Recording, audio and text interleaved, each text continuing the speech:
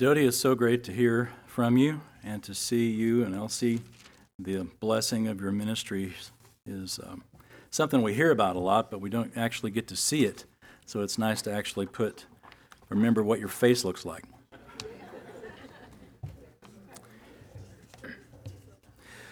Well, this is the fourth week now that we are working through these questions, and hopefully we'll finish them up today. Actually, next week we'll kind of have a one-off talk about, in the book of James. We had several questions from the book of James, so we'll just put that all together next time and make a full-blown message out of it. But some of the other questions that came in, and for those of you who haven't been with us, maybe, or for a couple of weeks, we opened it up and said if you have any questions about the Bible, the Christian life, or probably should have narrowed it to the book of Genesis or something, because, we got 9 pages of questions. So here's week number 4, working through these questions. So let's just dive right in. Here's question number 1. Describing heaven, we've heard from other pastors that all believers have one angel assigned to us, also that there are several cities in heaven, more than the capital described in the Bible, and that we will all have jobs in heaven. So here's kind of a 3-for-1 question.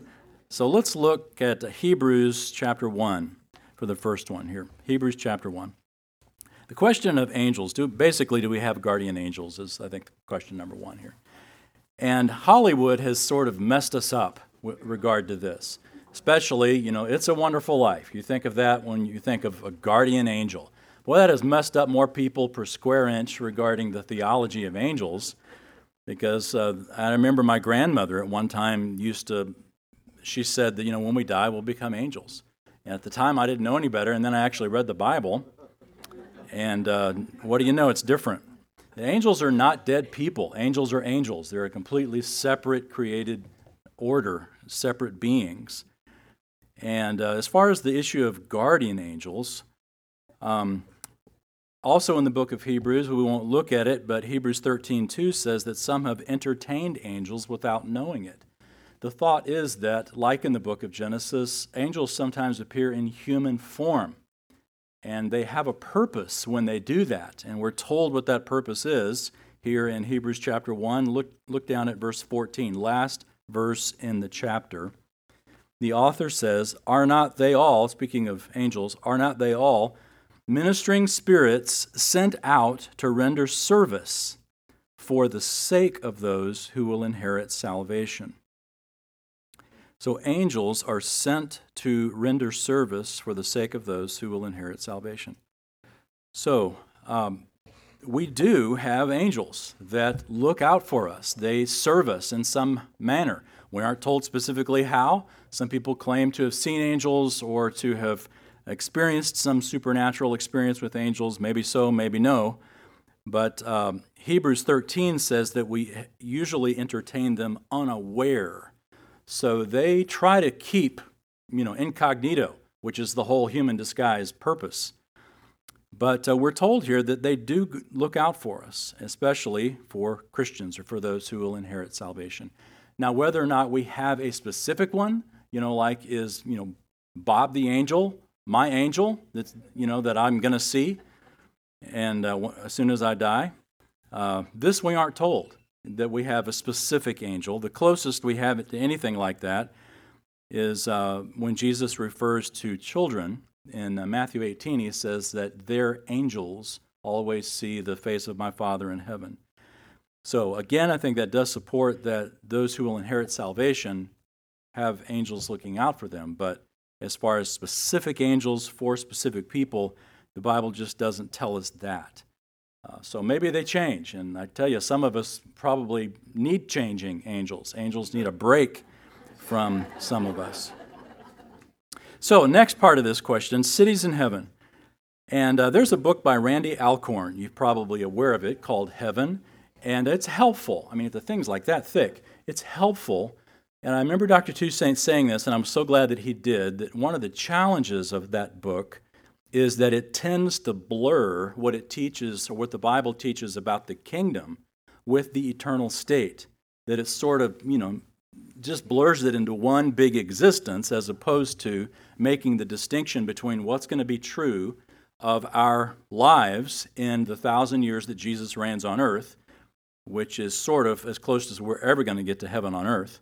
When Jesus prayed, "Thy kingdom come, thy will be done on earth as it is in heaven," he was telling us to pray for the kingdom, for that 1,000 years when Jesus reigns.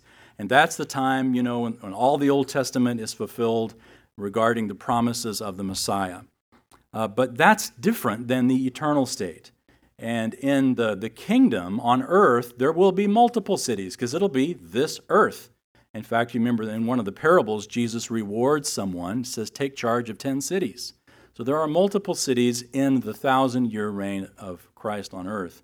But in the eternal state, there's only one city described, and that's the New Jerusalem, our eternal home.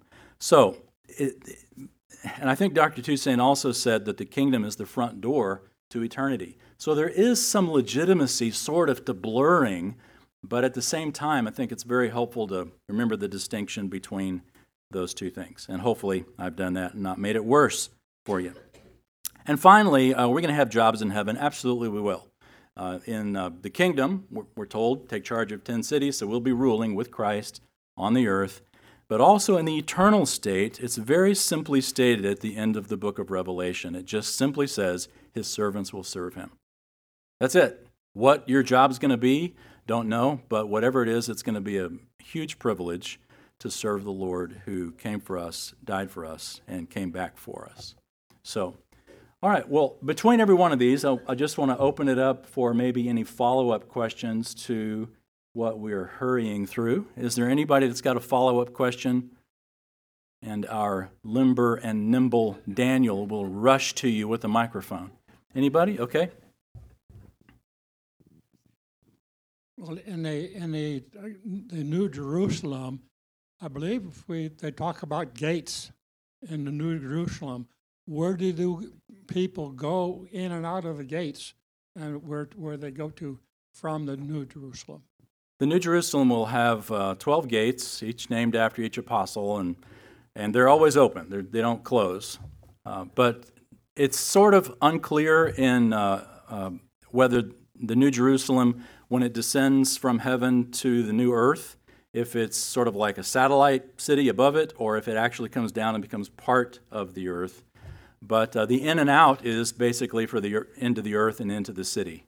So that's the best that I can see from that. So.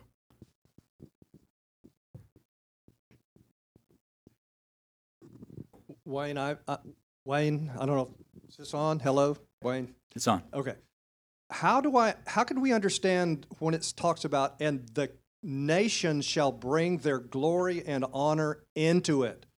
And I was always under the impression, at least from a formal Bible teacher, that nations were never used to describe dead people. So these are apparently living nations at the time that appear to be either in the, I guess, are we talking about the 1,000-year reign that bring their glory and honor in? Do you know what verse you're referring to? Revelation 22, I believe. Okay, find the verse. Let's go to Dean, and then we'll come back to you if you don't mind.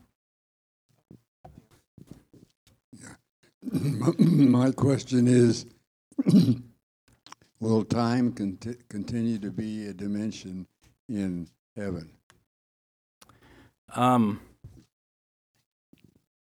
don't know that the Bible says that there will be any sense of time like that.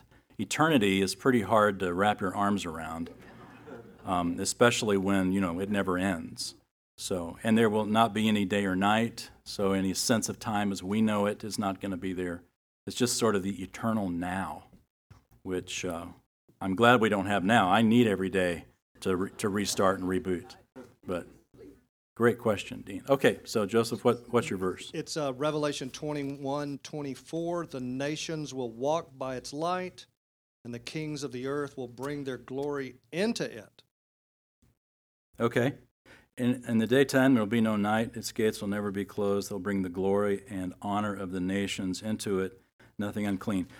I mean, best as I understand that, Joseph, it's just saying that the nations, those people who hailed from nations, which we all did, every tribe, every tongue will be represented, and they will bring their glory. I mean, it just refers to their presence. I can't think of So I guess we are the ones that are represented by the nations. We are those nations. Okay, that makes more sense. And to we me. are part of every tribe and tongue that will come and confess Jesus as Lord. So, okay, great. Follow-up questions. All right, so we're moving on. Next one. With the ever more prevalent condition of adult children estranged from their parents, like the prodigal son parable, is this now aligning to those who are described in 2 Timothy 3, 1-5? Basically, if I can paraphrase, I think what the question is asking is the estrangement that we see between children and their parents, does this show that we are in the last days? 2 Timothy 3. Flip to 2 Timothy 3, if you would, and look at that passage real quickly. 2 Timothy 3. And I'll just say that the Bible tells us that we are in the last days right now. We have always been in the last days since the time of Jesus. The Pentecost sermon Peter preaches tells us that we're in the last days. So the last days is the messianic age from the time of Christ's first coming to the time of his second coming. So we're in it now. But what Paul's writing about here in 2 Timothy 3, he also wrote about a little bit in 1 Timothy 4. Just this, in the last days, difficult times will come, he says there in verse 1. And then he makes this list of things. Men will be lovers of self, lovers of money, boastful, arrogant, revilers, disobedient to parents, and on the list goes. This isn't just a reference to this age. In fact, you even mentioned in your question the prodigal son parable. That was Jesus' time. So that was there in Jesus' time as well. But it does seem to imply that things are going to get worse because he says things will come. There is this future element of it getting worse and worse. So it was true in Paul's day, it's true in our day, and it's only going to get worse and worse until ultimately Jesus comes. All right, let's move on. Here's another question. I thought the moment we became believers, we received the Holy Spirit. This doesn't seem to be the case in Acts chapter 8, verse 14. So let's look at Acts 8:14. Do we get the Holy Spirit as soon as we believe in Jesus? Or is there sort of a junior varsity level? Acts chapter 8. As you're making your way there, let me sort of quiz you on something that Dr. Toussaint would always teach us regarding the book of Acts. How many times did Toussaint take us through the book of Acts? Like 3 or 4 times? This was his wonderful passion. And one of the words he used, I'll never forget, he says the key word for the book of Acts is transition. Give Rich an extra donut. Transition. Very helpful, very helpful. When you read the book of Acts, remember that it is not necessarily prescriptive of the church. It is descriptive of the church at that time. And what that means is that we don't get doctrine from what we see necessarily in the book of Acts. The book of Acts is describing what's going on during this time of transition. It's a transition from the old covenant to the new covenant, and it was a squeaky hinge. It was hard to make the transition between centuries and centuries of being under the law to now being under this dispensation of grace.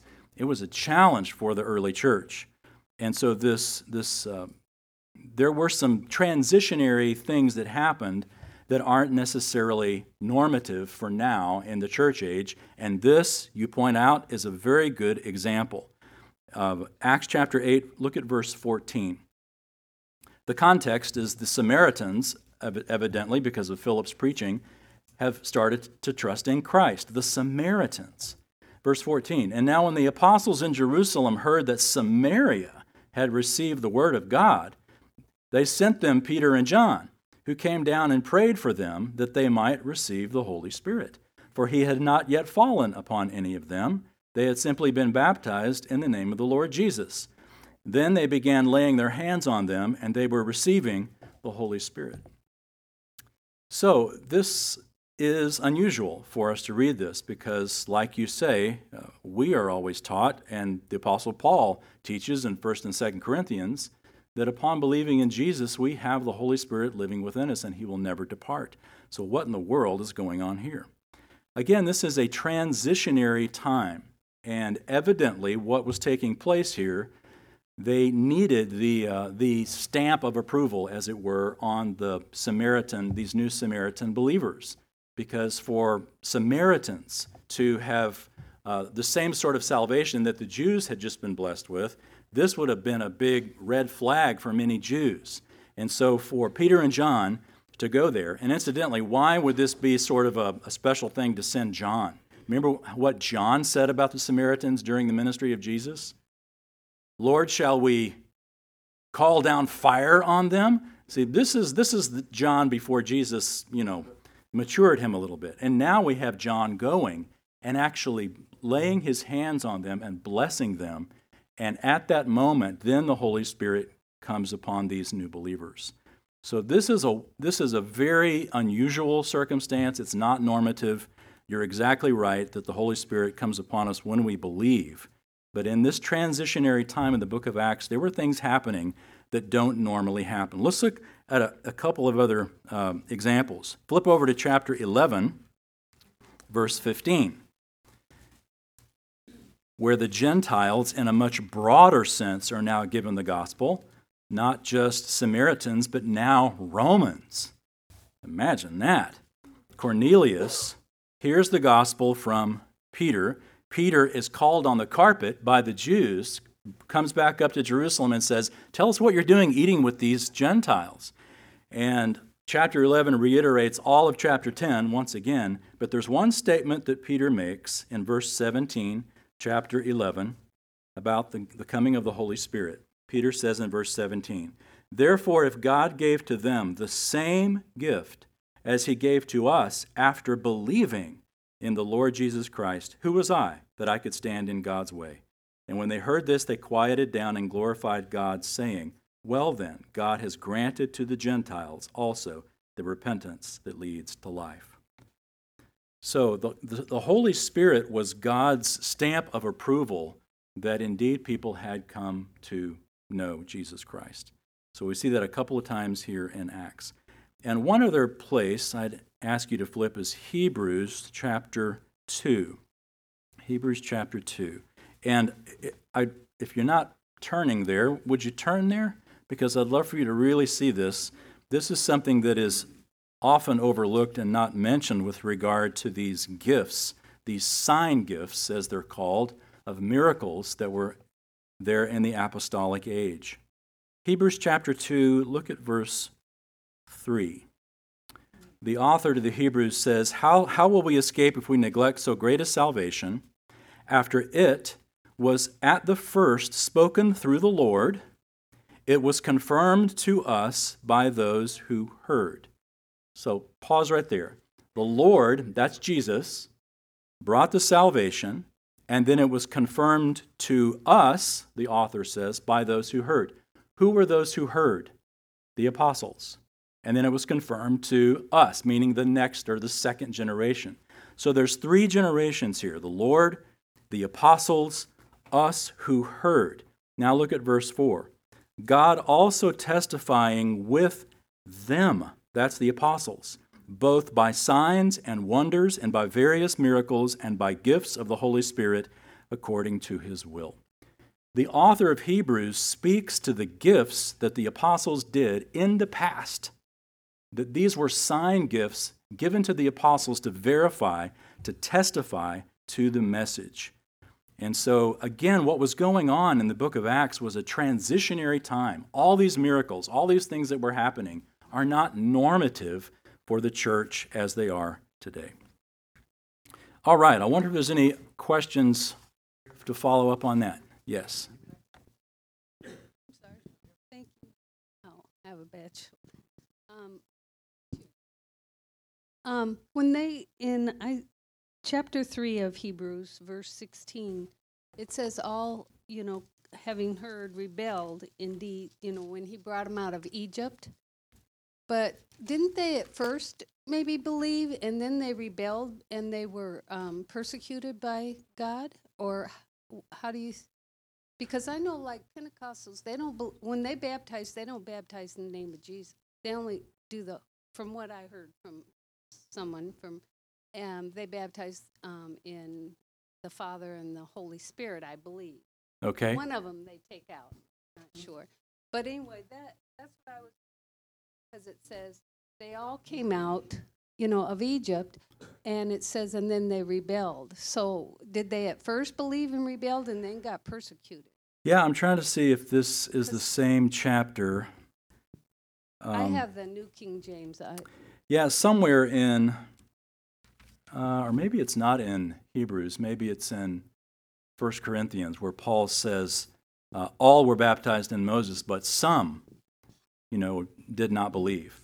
And I think that's what we're dealing with here with regard to the Exodus. Everyone who left, but not everyone were believers. And some of the unbelievers, often called rabble in the book of Exodus, stirred up the believing Hebrews and basically got the whole nation in trouble. But God always has a remnant with his people, and there's always those among his people who believe all throughout the ages. So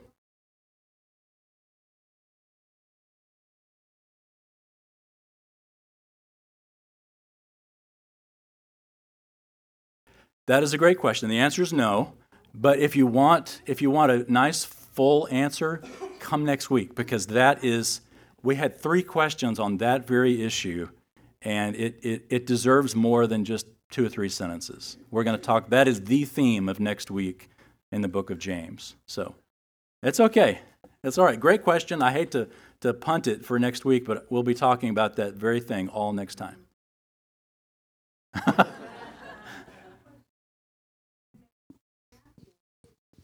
Daniel, hand her the mic, because people on Zoom and on the podcast aren't going to get what she's saying. And when you were talking about all the things that were listed that were going on back then that are now occurring, and more so, it seems, but doesn't it seem to you as if now, like in Matthew chapter 24 and so forth, Jesus explains a lot of nowadays, but it seems like it's more in all nations now at once. It's not just this nation, and then, we're, I don't know how to explain that. I do know what you mean. I think part of why it may seem that the world is getting worse and worse, maybe because it is, but also because we have a communication network that gives us the whole world, and maybe also because the communication network that gives us the whole world focuses on the negative. There's also a whole lot of positive that's going on. In fact, I saw an article that actually blew me away about people in Hollywood giving praise to Jesus publicly. Did anybody else see that article? Yeah, you didn't, but it was there. There was like these people on the downtown street of Hollywood, hundreds, maybe thousands of people. They had, praising the Lord Jesus Christ in California. So, fantastic. All right, let's move on, because this one is a hot potato. This one is a hot potato, and the glare on the clock frightened me. We only have 15 minutes to talk about this one. Okay, put your seatbelt on. The Southern Baptist Convention, the largest Protestant group in the United States, overwhelmingly voted to uphold its executive committee's expulsion of 2 congregations with women pastors on June 14, 2023, during their annual convention. What is your take on the best Bible answer for women pastors? Wow, look at the time. Let's go ahead and close in prayer.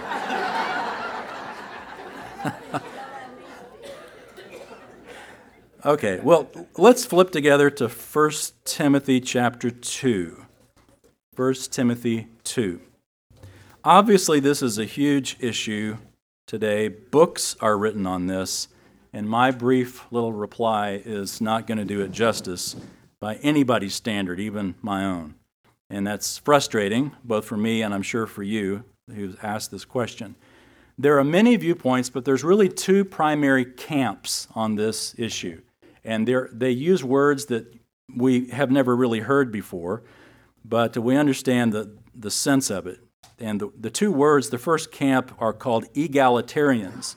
And the egalitarians, and these are all Christians who believe this. This is not like believers and unbelievers. So this is the infighting among ourselves about this topic. But the egalitarians basically believe that being male or female in and of itself has no bearing on hierarchy or authority, either in the home or the church.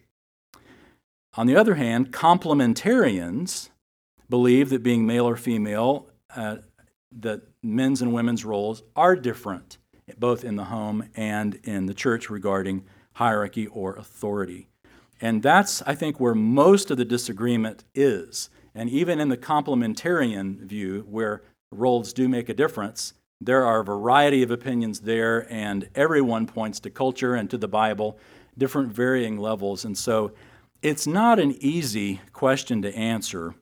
On a couple of levels. One, because the passages that are in question in 1 Corinthians 14 and here in 1 Timothy 2 aren't the easiest to interpret, and we also are trying to interpret them in a culture that tells us you'd better not say anything bad about women, or at least interpret it in a sense that it's bad, or that we're not all on some equal footing.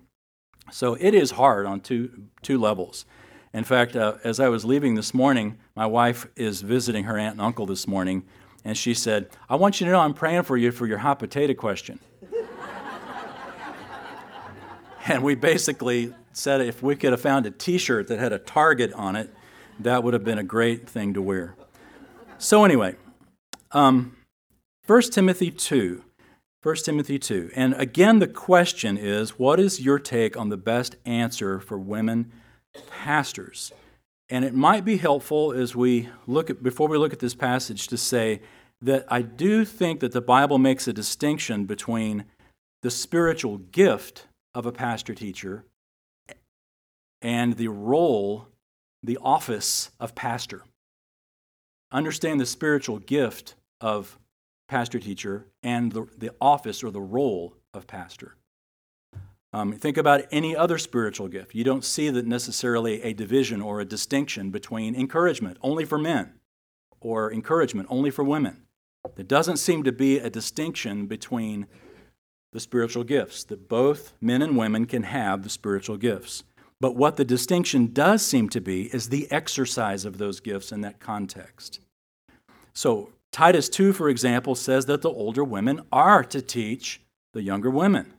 But here in 1 Timothy 2, look down at verse 11. 1 Timothy 2:11, "A woman must quietly receive instruction with entire submissiveness. But I do not allow a woman to teach or exercise authority over a man, but to remain quiet. For it was Adam who was first created, and then Eve.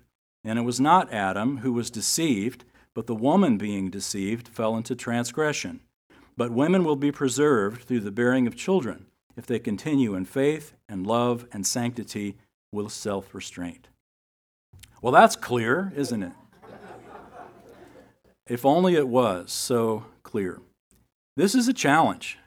And the issue seems to be, as Paul says here, authority, verse 11 and 12. I do not allow a woman to teach or exercise authority over a man. This is the hard part. It's the hard part. And verse 15 is also a very tough verse, which isn't part of the question, but what does it mean that women will be preserved? Or some translations say saved. You got to have children to be saved. Obviously, it doesn't mean that. The preservation, some point to culture and say that this is a reference to Artemis. Of course, 1 Timothy, Paul wrote to 1 Timothy. Paul wrote to Timothy, who was in Ephesus, and in Ephesus, Artemis was the primary goddess there. She was the woman or the goddess who helped women during childbirthing.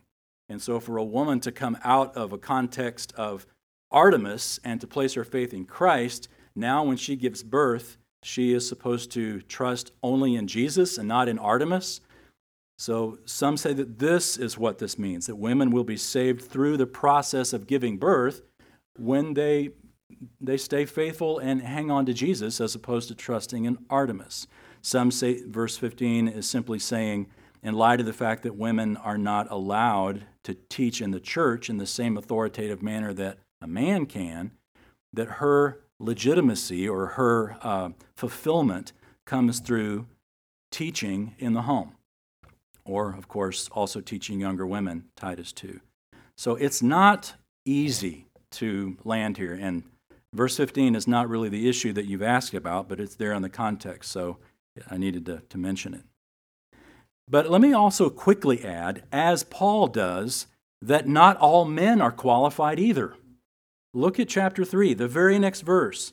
It's a trustworthy statement. If any man aspires to the office of overseer, it's a fine work he desires to do. An overseer then must be, and then there's all this list. So not every man qualifies. Just because you're a man doesn't mean you can be a pastor. It means you've got to also have all these other things, and if you don't have these, then this disqualifies you from serving in this manner. Deacons, it goes on, and then women, verse 11, perhaps either the wives of the deacons or even deaconesses. And we do see an office of deaconess for Phoebe. Was it Phoebe? It wasn't Phoebe. What was her name from Cenchrea? Gosh, I don't remember.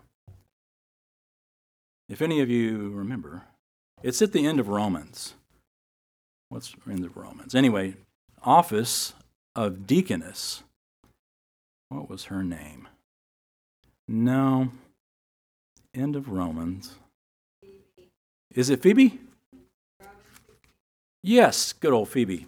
She was from Cenchrea, and she probably delivered the book of Romans to the Romans, and Paul refers to her as a deaconess. So she had an official title, an official role there in the church of Cenchrea.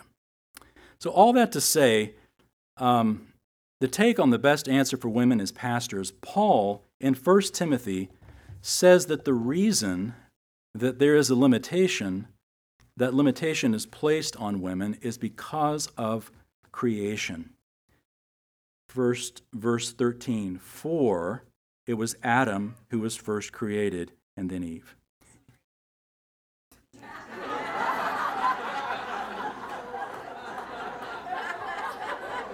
A lot of people don't get that.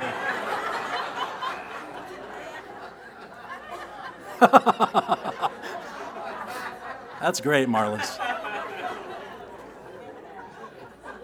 Did you have that go off right then on purpose? A lot of people don't get that, and honestly, it is a challenge. It is a challenge, especially in our culture, to wrap our arms around it. So,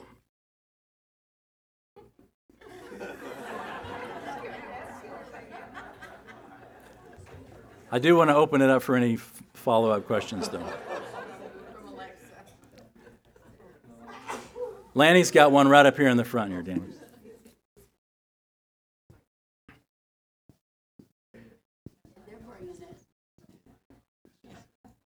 So, okay, I have a grandchild that said, asked me this question: is it wrong for me to go to a church where the preacher on Sunday morning is a female? Is it wrong to go to a church where a woman is preaching from the Word? Yeah, I mean, should you avoid those churches? That's what she asked. Well, it's a legitimate question. I mean, clearly the Bible shows that, and I say clearly, my understanding of this text, especially from verse 13, that Paul is appealing, this limitation is based on God's design. It's not based on the inferiority of women or the superiority of man.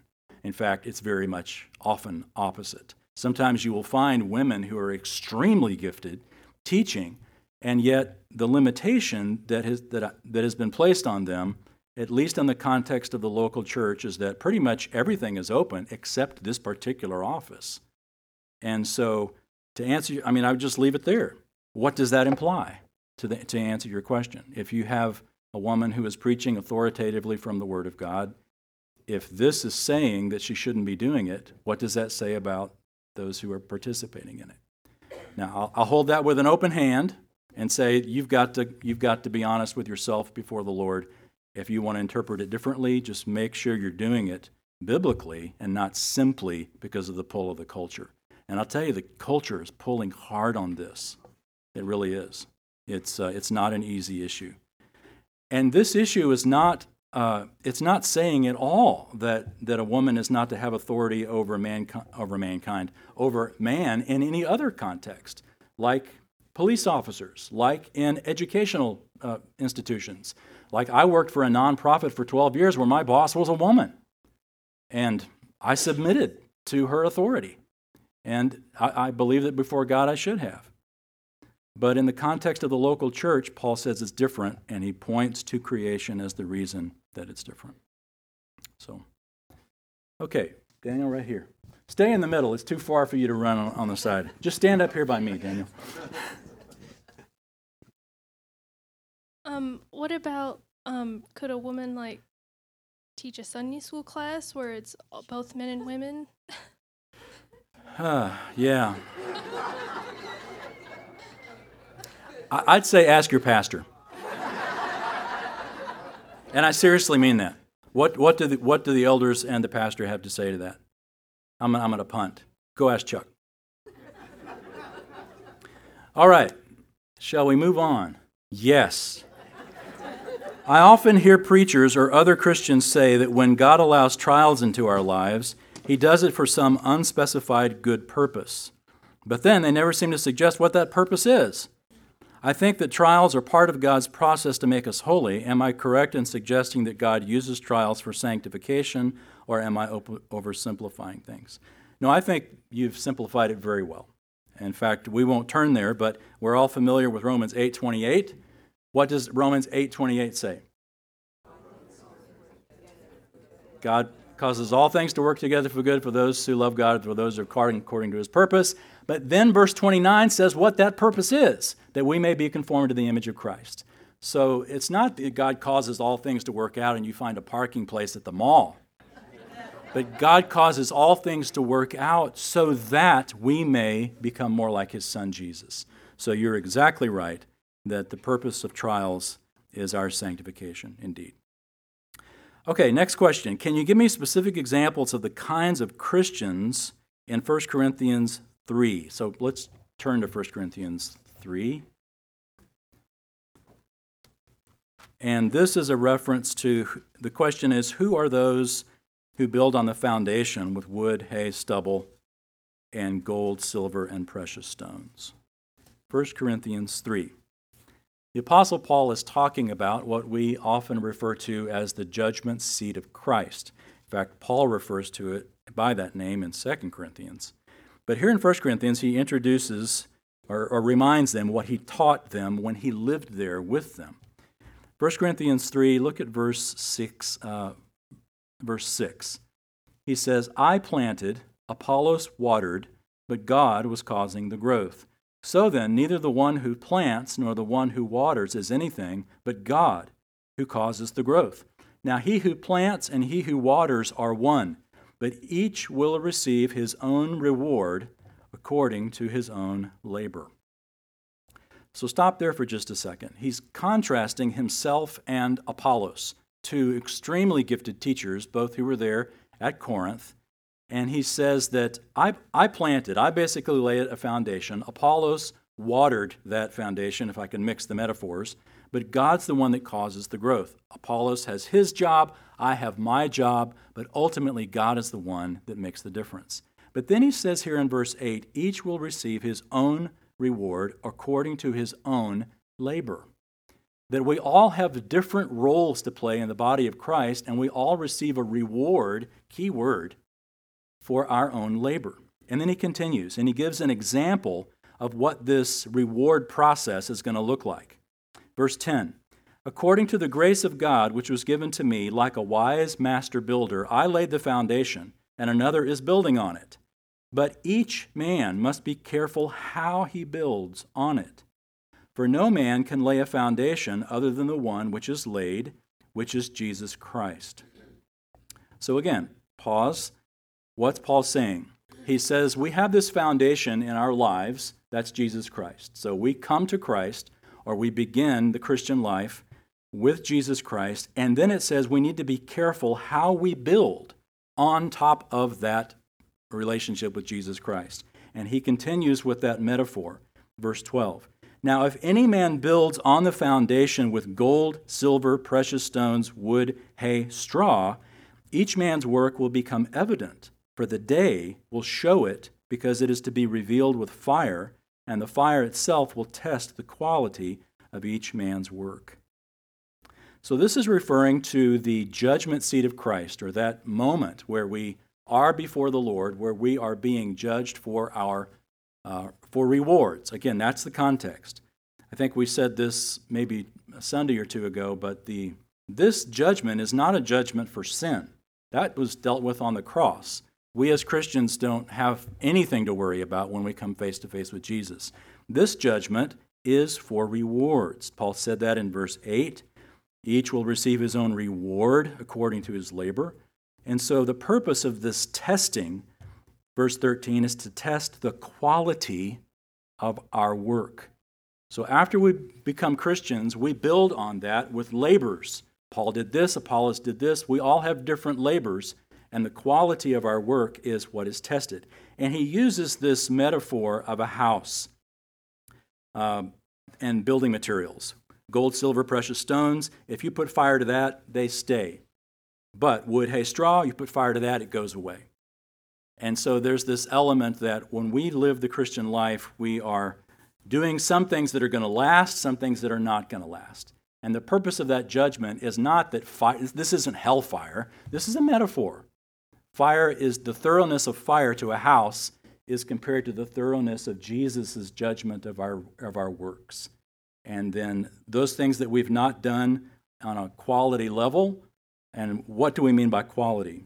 Jump one chapter to the right in chapter 4, verse 5. We see what makes something quality. 1 Corinthians 4, verse 5. Therefore do not go on passing judgment before the time, but wait until the Lord comes, who will both bring to light the things hidden in the darkness and disclose the motives of men's hearts. And then each man's praise will come to him from God. So once again, each person, we're told here, each man's praise will come to God. All of you who have placed your faith in Jesus Christ do have rewards coming, because we're told each person gets it. But what makes the judgment, the basis of the judgment, is the motive by which you do it. What's your motive? That's the key. Okay, follow up to that. There's a hand right back there. Just wondering if the term for man, as it goes through man all through there, is a word that can be taken in either man or woman, any individual. My guess is that it is the generic term. I'd have to look at the original to tell you for sure. But I'm pretty sure it's going to be generic, anthropos, not anir, not male, but mankind. But I can look at that for you. Okay, any other question or follow up on that? Mike, are you raising your hand? Okay, no? All right. And one other thing to mention here in verse 13, he uses a word here for test that is a unique word. It's a word that means to test for approval. It's like when GM tests GM cars, they're looking to find what's strong about it. When GM tests Ford cars, they're looking to find out what's weak. This is the word looking to find something to approve. So the goal of that judgment is that Jesus is looking to reward you. That's the purpose of it. All right, well, we've gone over, and we're going to stop right here and pray, and then, Harry, you can come up and bless us afterwards. Father, as we've raced through these questions, we know that they only spur so many others. But if nothing else, hopefully we get some comfort in knowing that these big issues are addressed by you. And though the answers aren't always easy or even sometimes clear, we know there are answers, that you know the answer. So help us, Lord, to do our best with these questions, to let none of them keep us from acting, but that we would do our best to act with good motives, trusting you that even if we do something maybe that we're misinformed about, help us to do it well, that we would give you glory and give you honor. And also keep us in the Word, that we wouldn't use our own understanding when it comes to these things, and certainly wouldn't use our culture as the basis of understanding God's Word, but that we would come to the Scriptures and allow the Scriptures to say what they say and to mean what they mean, and give us insight and courage to obey in a world that is going the opposite way. We pray in Christ's name. Amen.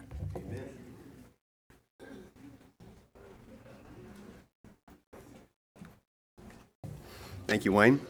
Hang on to your notes. We're going to ask the same questions again next time. Same questions. Until next week, may the Lord bless you and keep you. May the Lord make his face to shine upon you and be gracious unto you. May the Lord lift up his countenance upon you and give you peace. Amen.